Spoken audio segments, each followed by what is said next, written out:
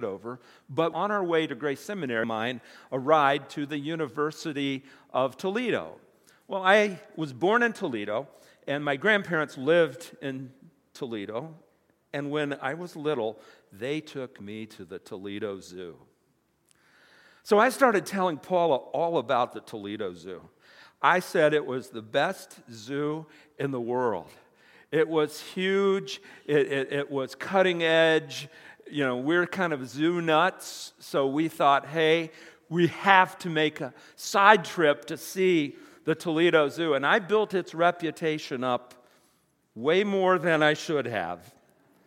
Because when we got there and we walked through the rundown path that ran under the street and up the ramp, it was a disaster.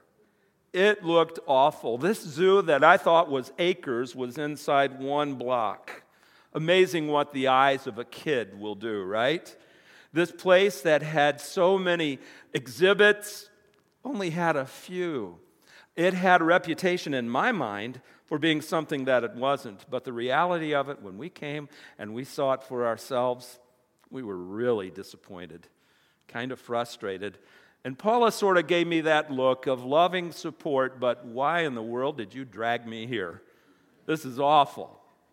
Maybe they've improved now. I don't mean to disrespect the Toledo Zoo, but in the early 80s, not so much.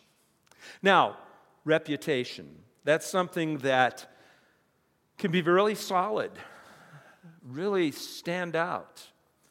But if there isn't something to back up the reputation, then really reputation is completely meaningless. And we're going to see that as we go into the church at Sardis. We're going to learn much, much more about how their reputation wasn't reality at all. To begin with, though, before we get into the words of our Lord to the church at Sardis, I think it's helpful to get context about the city of Sardis and about the attributes of the Lord Jesus Christ, that each of the letters to these 7 churches in Asia Minor, each of these churches has a message to them, and we want to start with what Sardis is as a city, a little bit of culture so that we can understand some of the images that Christ employs in this letter. So let's talk about Sardis. Sardis, like so many of the other churches that are now in modern-day Turkey, was a church that was in a pagan culture, faced great challenges as far as walking with God for this church because they were in a culture that rejected Christianity and basically followed paganism. But we don't see the persecution mentioned in Sardis that we see with the other churches that we've looked into so far. As far as the history of Sardis, it's rather interesting. It was a citadel that was built on top of a hill that had extremely steep slopes all the way around it. In fact, in ancient times, Sardis was considered sort of a natural fortress, almost impossible to overthrow. At about 700 BC, the Persians were coming through and they wanted to attack Sardis, but when they saw the steep slopes and they saw the walls of the city, they said, we'll just wait. We'll wait them out and see what happens. Well, what happens in the night as spies were looking over the city of Sardis, one of the guards on top of the wall loses his helmet. And so he goes out a secret door to retrieve the helmet, and he goes down a secret path, and the spies saw it. When the guard returned to his post, he thought that the city was so impregnable that he would just fall asleep. And guess what happened? The Persians went up the secret path through the secret door, and as a result, Sardis was overthrown. Almost 500 years later, virtually the same thing happened with people abandoning their posts, not looking at what they were to do, and Antiochus III came through and did the same thing. Sardis finally lost a good bit of its population and the size of the city in an earthquake. As many of you know, that area is prone to earthquakes. And sometime during the first century, there was an earthquake, about 17 AD, and a good part of the city fell and collapsed as a result of an earthquake. Now, something that all of these things have in common. Disaster came unexpectedly, and in 2 out of those 3 examples, human neglect resulted in its demise. And I think we're going to see as we look into Sardis that this history is descriptive of what was going on within the church at Sardis, where there were problems as a result of neglect and falling asleep. Something else we see as we look at this first verse, notice it says, the angel, the church of Sardis, write, the words of him who has the 7 spirits of God and the 7 stars. Now, we've gone through 4 other letters. We're on our 5th one now. And each one of the letters that Christ writes to these churches that are in modern-day Turkey, each one of them has an issue. And each one of them has identification by the Lord Jesus Christ of some attribute, some characteristic that speaks to some of the needs of the church. So let's talk about that as we look at this. When Jesus identifies himself as the one who has the 7 spirits, when we looked in the first chapter, we saw that description of our Lord in the first chapter as well. And the 7 spirits represent the Holy Spirit. We went into a great deal of explanation as to why, and we're not going to revisit that this morning. But basically what we find in Scripture is this truth.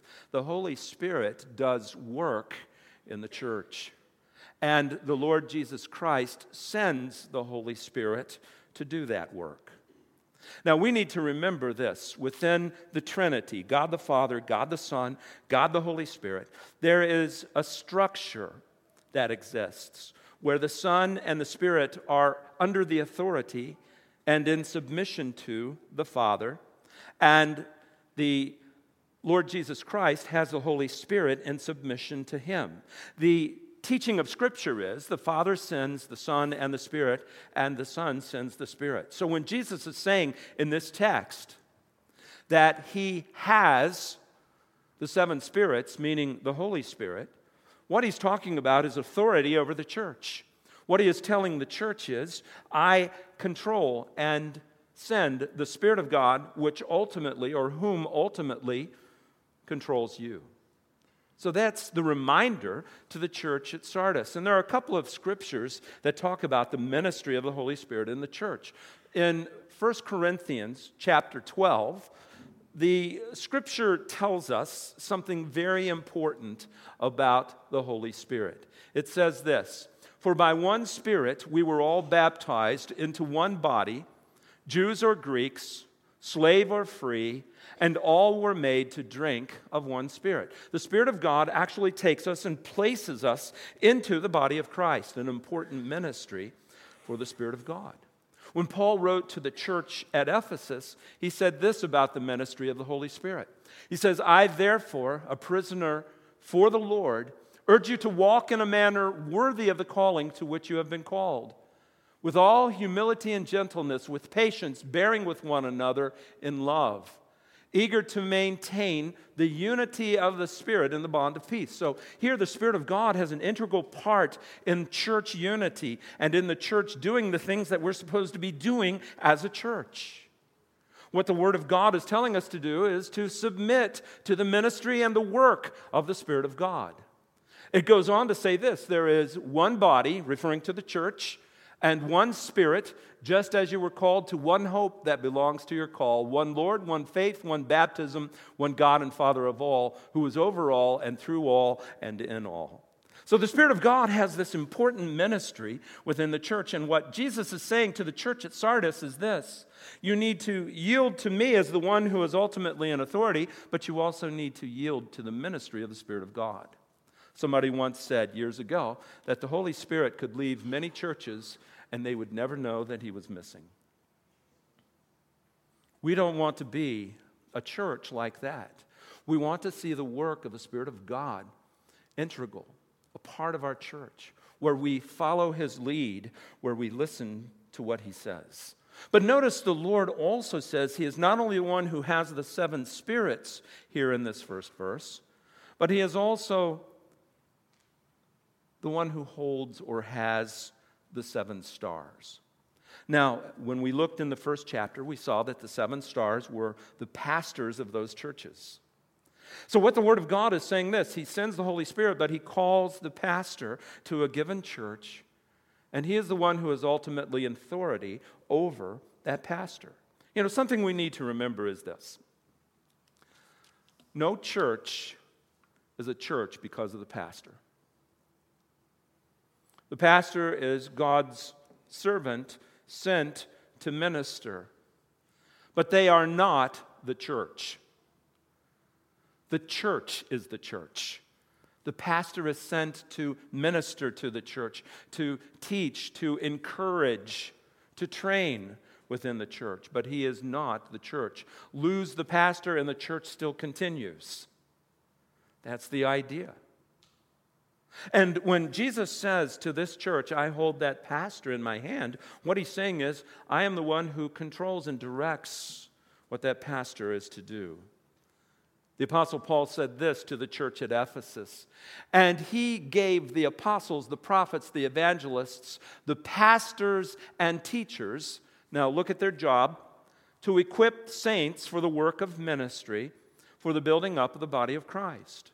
The idea is, as Christ directs the pastor to teach and train the church responds by becoming engaged in ministry and growing in their faith and their relationship with the Lord Jesus Christ. The text goes on to say this, until we all attain the unity of the faith and the knowledge of the Son of God to mature manhood, to the measure of the stature of the fullness of Christ. Our goal as a church, and the goal of the pastor, is to see people progress in spiritual maturity so that they can reach this place of completeness, fullness in their walk with God.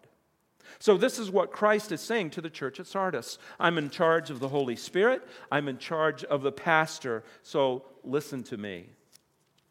Then we come to the part of this passage where the Lord addresses a course correction that is necessary for the church at Sardis. When we look at Sardis, we find this familiar phrase that begins our text right here in the first verse as it continues. And this is what it says, I know your works. Now, as we've looked at the previous churches, what we've seen is this. When Christ says, I know your works, he is not talking about just a casual acquaintance. He's talking about intimate knowledge. He has looked into not only what the church at Sardis does, but he has looked into why they do it. And he has looked into their heart, and he has seen what's going on. So when Jesus says, I know your works, he's not talking about reputation, he's talking about reality. I see beyond the facade that you put on. And I see right into the heart. And you know, this is true of churches, but it's also true of individuals. I've counseled so many people who have come to me and said, Pastor, I'm the only one in this church with problems. Because when I come to church, I see everybody else and they have a smile on their face and they look like all is well. But when I come in, I'm not feeling that at all. I feel awful. Am I the only one? We all put on church face, right? When we come. I remember when my kids were little, as we were preparing to come to church, I would be screaming at them at the top of my lungs, angry, ready to have a meltdown, walk through the doors of the church. Well, good morning. It's great to be in the house of God. Right? We can all put on that facade, that look, because that's what we want people to see. Well, listen, there's one who sees beyond that, and it's the Lord Jesus Christ. He doesn't look at the outward manifestation. He looks at the inward reality. And this is what he says to the church at Sardis.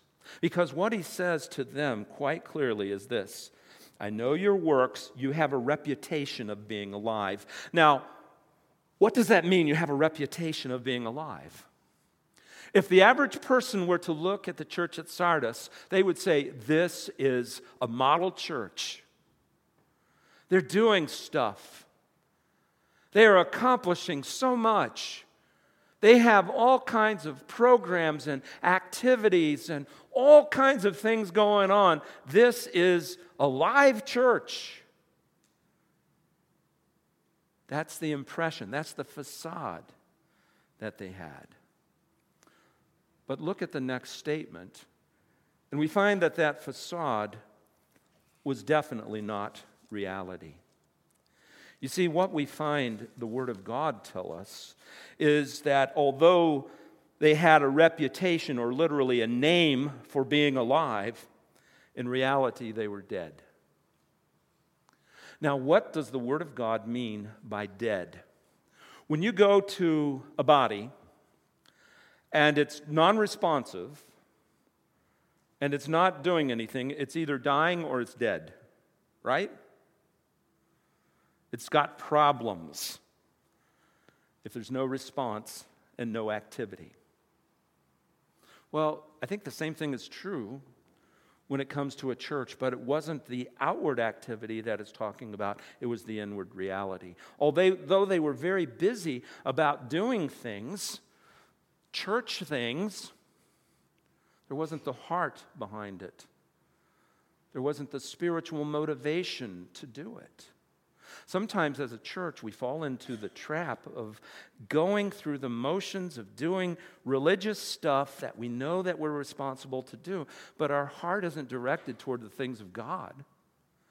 It's directed toward perpetuating the church, or it's geared toward our own personal purposes and reasons. It's not about God, it's about us. This is what was going on in the church at Sardis. They had made church more about me than about God. And as a result, when Christ looks at them and sees their activity, he says, plenty of activity, but no life behind the activity. Christ isn't looking for tradition. Christ isn't looking for finding the current book about how to have a good church and saying, we will find and follow these principles and we'll have a live church too. Christ is about, from the heart, loving Him, loving the church body, and serving in the way that Christ calls us to serve. So this is what he was calling the church at Sardis to do. He's, first of all, identifying the problem, and the problem is really severe. They weren't living up to their reputation. In reality, they were dead. Something that stands out to me. When we look at so many of the other churches, we see persecution mentioned, right? Every other church so far, I know that you live in an area where there is great persecution. Something is conspicuous by its absence in this letter, and that is persecution. And so I started thinking about that. Why is persecution not mentioned? And here's the idea. Persecution happens when we're actually doing something for Christ. When I'm sharing the gospel effectively, the last thing the evil one wants me to do is to bring more people into the kingdom. So you know what he's going to do? He's going to try and shut me down. Cut it out. You're too effective. To this church that was going along and getting along with those in the community, there was no evangelistic outreach, no witness for Christ. Other Christians looked at them and said, wow, they're great Christians. Maybe even the community looked at them and said, wow, those are really nice people. We like them. We don't exactly want to join them, but they're fine in their own space. What God wants of us is to be a witness for Christ. And when you are a witness for Christ, you will face persecution. This was not being experienced at the church at Sardis. So what does Christ say to them? After he identifies the problem, that they have a reputation for being alive, but in reality they're dead, he has a simple message for them. Come awake, wake up, and strengthen what remains and is about to die. Now, this message to the church at Sardis is something that I think is important for us to grasp as Oak Lawn Bible Church. his call to wake up. Isn't it easy for us to sleepwalk through our faith and through being a part of a church body? It's easy for us to just sort of settle in and muddle around and be happy with status quo and sleepwalk through our time of service to Jesus Christ. What God is calling the church at Sardis to do is to awaken spiritually, to stop just looking at their church and saying, hey, yeah, it is what it is, and we'll just go on. But to look and to ask, as individuals, am I sleepwalking through my service to Christ? In this case, the church at Sardis, and in our case, in Oak Lawn Bible Church. Have I engaged? Have I looked at the importance of identifying my spiritual gift and employing it in service to the church body? This is what God wants us to do, to wake up from this kind of slumber and to become involved in serving Jesus Christ through the church. I think it's significant that the book of Revelation begins with these letters to churches, because church is God's plan for reaching the world and growing those who are reached. So it's important that as believers, we recognize our role and that we wake up to these things. Because look at what Christ says. Strengthen what remains and is about to die, for I have not found your works complete in the sight of my God. What Jesus is saying in this text is, I am doing an evaluation. I am assessing where this church is. And what I find is they get the grade of an incomplete. They're not passing. They're not failing. They're just incomplete. God wants us to recognize that we are, as individuals, going to be assessed by the Lord Jesus Christ in what we do in serving our brothers and sisters in Christ and our world. And while in our society so much of what we do is based on individualism, what we find in Scripture is God wants us to work with brothers and sisters in Christ through the church. That's His purpose. That's His plan. So what He's saying to these people in Sardis is, wake up. Understand that you are being evaluated, that there is something wrong. Address what is wrong. Jesus says this to all of us as believers: we must all appear before the judgment seat of Christ, so that each one may receive what is due for what he has done in the body, whether good or evil. God wants us to understand there is an accountability to Him. He is assessing us. He is looking into our behavior and our activity. And one day we stand before Him and we give an account. Something else the Lord says. As we come to the third verse, the Scripture goes on to say that they were to change course through repentance. Look at verse 3. Remember then what you received and heard. Now, the church at Sardis was a church that had heard the teaching of God's word. Many of them had heard the gospel and received the gospel.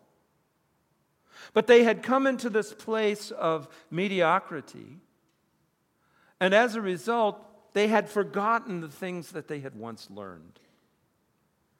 You know, as believers, again, it is so easy for us to come to the place to where we forget important truths of God's word. And we just let it pass. We move past it. What Jesus is saying to the church at Sardis, and I believe to all believers who, upon self-reflection, look and say, I've forgotten, I'm not where I used to be spiritually, I'm not on the path that I need to be in following Jesus, we need to remember where we were, what we've heard. And then, rather than just hearing it, look at what it says. Keep it up, or keep it and repent. Now, here's the idea. When we know the right thing to do, guess what we have the responsibility to do? To do it. To keep God's word. I think sometimes as believers, we confuse information that we've acquired through the years and think that our spirituality rests in what we're able to recite as far as our knowledge of Scripture. But in reality, what Scripture says is, it's not what we know, it's what we do with what we know. So what Jesus is saying to this church is, keep the things that I've taught you. Live it. And then where you see things that are off the mark in your lives, come to the place to where you repent. Look again carefully at this third verse. Keep it and repent. Now, I want to explain to you the difference between regret and repentance. No doubt, as many in the church at Sardis were reading this, they felt really bad. I mean, I want you to think about this. You hear a word from the Lord, and the Lord says to you, you're not getting it right now. You are not doing what you're supposed to be doing. How would that make you feel? I don't know about you, but man, I would have a lot of regret. I would look at that and say, this is the most important thing in my life. I ought to live this. If I really believe it, I need to live it. But regret is not the same as repentance. In our society, a lot of us think as long as I feel really bad about something for long enough, then I've addressed it. Well, no. That's not the case. Just feeling bad about something for a while doesn't change the person. Now, that regret can lead us to repentance, but it's not equivalent to repentance. What it means is this: when I look and I say there is something wrong and I feel badly about it, so what I need to do is change course and go in the right direction. That's when regret can lead to repentance, and repentance can accomplish something in our lives. So here the church at Sardis is being told, look, change your course, change your path. Stop following this path. Repent. Keep the word of God. Change the way that you've been living. And then the last part of that third verse, look at what it says. There are consequences to you as a church body if you don't. After he says, repent, he gives this warning. If you will not wake up, I will come like a thief, and you will not know at the hour that I will come against you. Now, often when we hear the idea of coming as a thief, we think of Christ's return, and that's not what this passage is talking about. Think about when a thief comes. When a thief comes, he comes unexpectedly. That's what gives him the ability to steal, right? If he opens the door and you're sitting in a chair with a shotgun across your lap, he turns around and he exits, right? It's when you aren't paying attention that the thief comes. That's the idea. Well, here, what he's saying to the church at Sardis is this: like those guards from your history that fell asleep on the wall and allowed invaders to come in because they were not paying attention and they weren't following their responsibility that God had called them to, or not the God, but their commanding officer had called them to, the city was overrun. And that's what Jesus is saying to the church at Sardis. If you don't wake up, if you don't change the way you're doing things, if you don't repent, then you are going to suffer by the Lord Jesus Christ coming against you and bringing God's discipline to you as a church and to you as individuals. We've seen in several of the churches that we've looked into that God disciplines those he loves. God cannot and will not allow his church to continue down a path that ignores him. God cannot and God will not allow his church to ignore him. That's what the church at Sardis was being warned against. They needed to wake up, they needed to change. Final part of this letter. As we come to the closing verses of this passage, verse 4 talks about how we need to commit ourselves to being a follower of Christ and the rewards that follow. While verse 3 gave a warning, verse 4 begins to talk about some of the good points that we have to look forward to. So look at the first part here in the 4th verse. Yet you still have a few people in Sardis, people who have not soiled their garments, and they will walk with me in white, for they are worthy. Now, this part of the passage is talking about a core of people, a remnant that was walking with the Lord. You know, something I've seen as churches begin to change and demise kicks in, there's often a faithful remnant of people praying, of people being consistent in following the Lord. What God is saying to the church at Sardis, and I think what God says to all Christians is, make sure you're a part of that remnant. The ones who are walking in white. What does it mean to walk in white? It means that you are living in purity, that you are living righteously. The idea of having garments soiled by the world means that as you are out in the world, you have allowed the world to stain your righteousness. The picture of what we're seeing here in the church at Sardis was this. They were faithful in their activities, but not so faithful in what they were doing when they were away from church. And here's something we need to really grasp.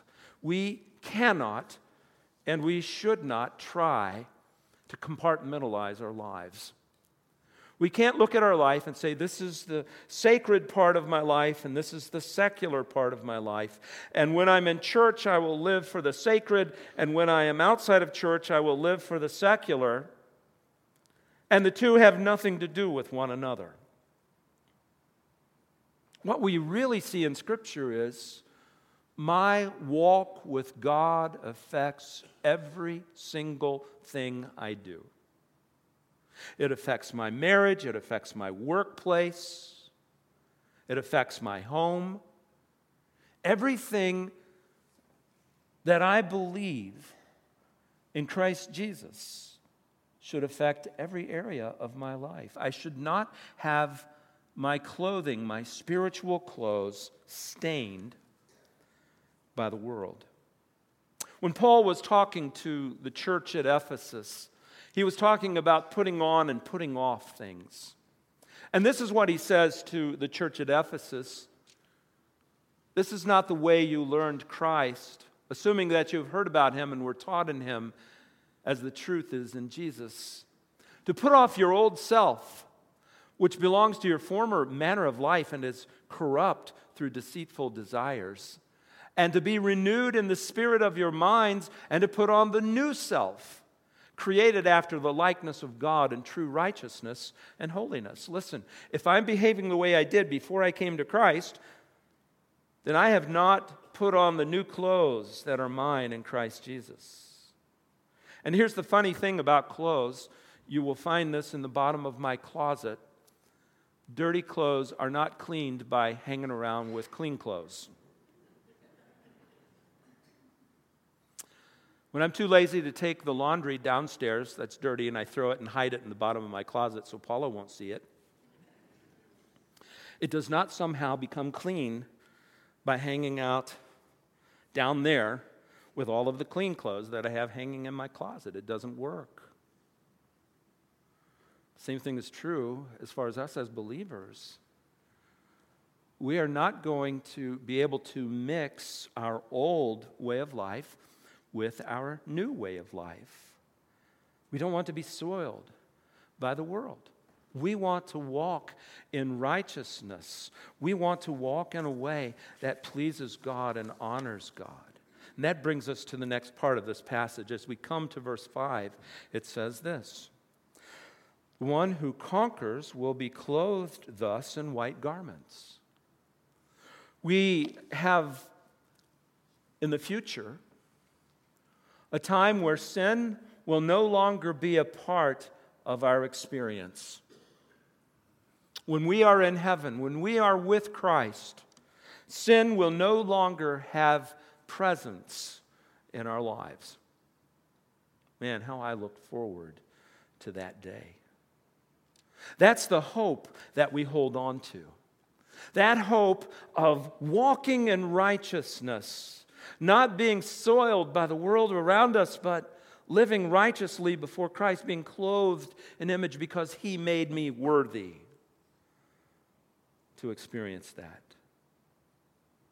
God promises us that. But then we have this statement after being clothed in white, and I will never blot His name out of the book of life. Now, out of all of the letters that we find in the book of Revelation to the churches, this one statement has been one of the more confusing statements that we find in Scripture. There are those who read this and they say, because Jesus is promising that I will not blot your name out of the book of life, it's possible for someone to lose their salvation, because what he's saying is the book of life contains all of the saved people, and Jesus saying that He won't blot it out means that He could. Well, let's run that through a logic process, shall we? When Jesus says, I do not lie, God says it is impossible for me to lie. Does that mean that sometimes He lies and sometimes He doesn't? No, that positive statement means that He does not lie. Right? So here in the book of Revelation, when it says, I will not blot His name out of the book of life, it's a promise that's given clearly by the Lord Jesus Christ that we will be kept in the book of life, not contingent on our behavior, but that is the focal point of my blessing. As I look and I say, I want to live for Christ, I want to commit to being a follower of Christ, that's my incentive. Because I look forward to being with Christ, and I live in the confidence that I am Christ's and He is mine. That's the idea of this text. There are some Bible teachers that also teach that the idea of being in the book of life is that it includes even our physical life that we have. And the idea is that when we die without Christ, we are facing the second death. While I am alive physically now, that resurrection to death that those who do not have a relationship with Jesus Christ will experience means that their name has been blotted out of the book of life because they never came into a personal relationship with God. We aren't sure. Both of those interpretations are produced by many good Bible teachers. But let me assure you of this. If you are a child of God, if you have trusted Christ as your Savior, you will never lose that standing with Him. That is an absolute promise that we find in Scripture. A couple of verses, and I think these are powerful ones that speak of the fact that once I have a relationship with God, I always have that relationship, is this. 2 Corinthians 5:5, He who has prepared us for this very thing is God, who has given us the Spirit as a guarantee. Now, what the Scripture is telling us in that text is this. When I trust Christ as my Savior, I have a down payment given to me. That's what guarantee means in this particular text. And that down payment is the Spirit of God. And He's given to me forever. So I will never lose that relationship with God because the Holy Spirit is in me. Something else. Ephesians 1:13, it says this. In Him you also, when you heard the word of truth, so that's the gospel of your salvation, and believed in Him, were sealed with the Holy Spirit. Now, here a different image. Rather than a down payment, a seal. Think of the first century. When a person received a document, there would be a seal that was placed on the document, and all of the authority of the kingdom was behind that seal. And no one would break that seal except the one for whom it was intended. So what it's saying here is the Holy Spirit is our seal. He is the promised Holy Spirit, and He is the guarantee of our inheritance until we acquire possession of it to the praise of His glory. This is the powerful work of the Spirit of God in our lives. So in this text, when it says Christ will not blot out our name from the book of life, it is not saying that in any way we lose our salvation. Final part of this passage I want us to look at. And that is, we have this to look forward to when we live faithfully and righteously.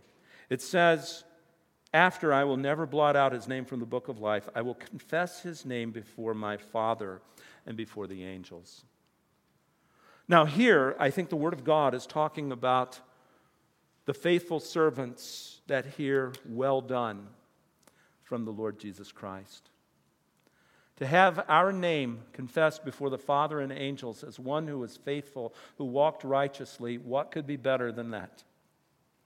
Think about this. We have an award here on earth, and it lasts for about a minute, right? You'll take the award, you'll take that trophy, you'll stick it on a shelf, you'll stick it in a binder, put it away, and it's quickly forgotten. But when we do the things of eternity, the eternal God recognizes that work. And Christ affirms us, confesses us before the Father and his angels as a faithful servant.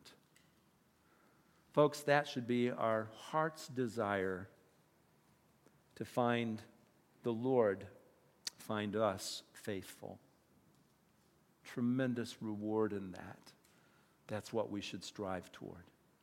Well, this morning we've seen a church that has the reputation for being alive, but in reality the church was dead or dying. As believers, we need to have that time of assessment with ourselves. Am I a part of growing God's church? Or do I sit in the background and wonder whether or not it will grow? Gee, I hope somebody does something. God wants us to be engaged in prayer and service and being a part of a church body that is reaching people for Jesus Christ and seeing to their maturity.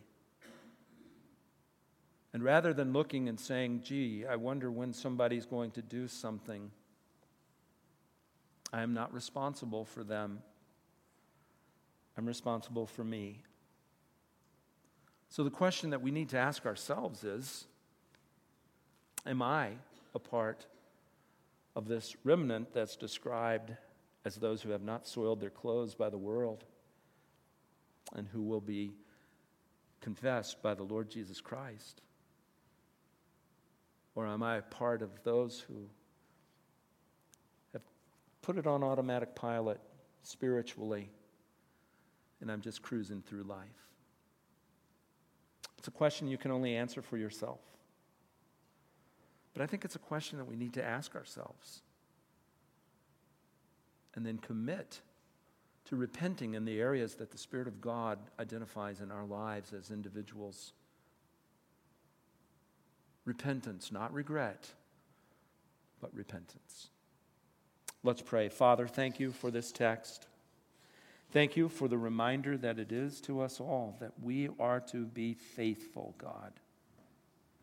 Help us to not just be those with a reputation, but Lord God, help us to strengthen what remains and to be faithful in serving you, God, with full hearts, dependent hearts. And we pray this in Jesus' name. Amen.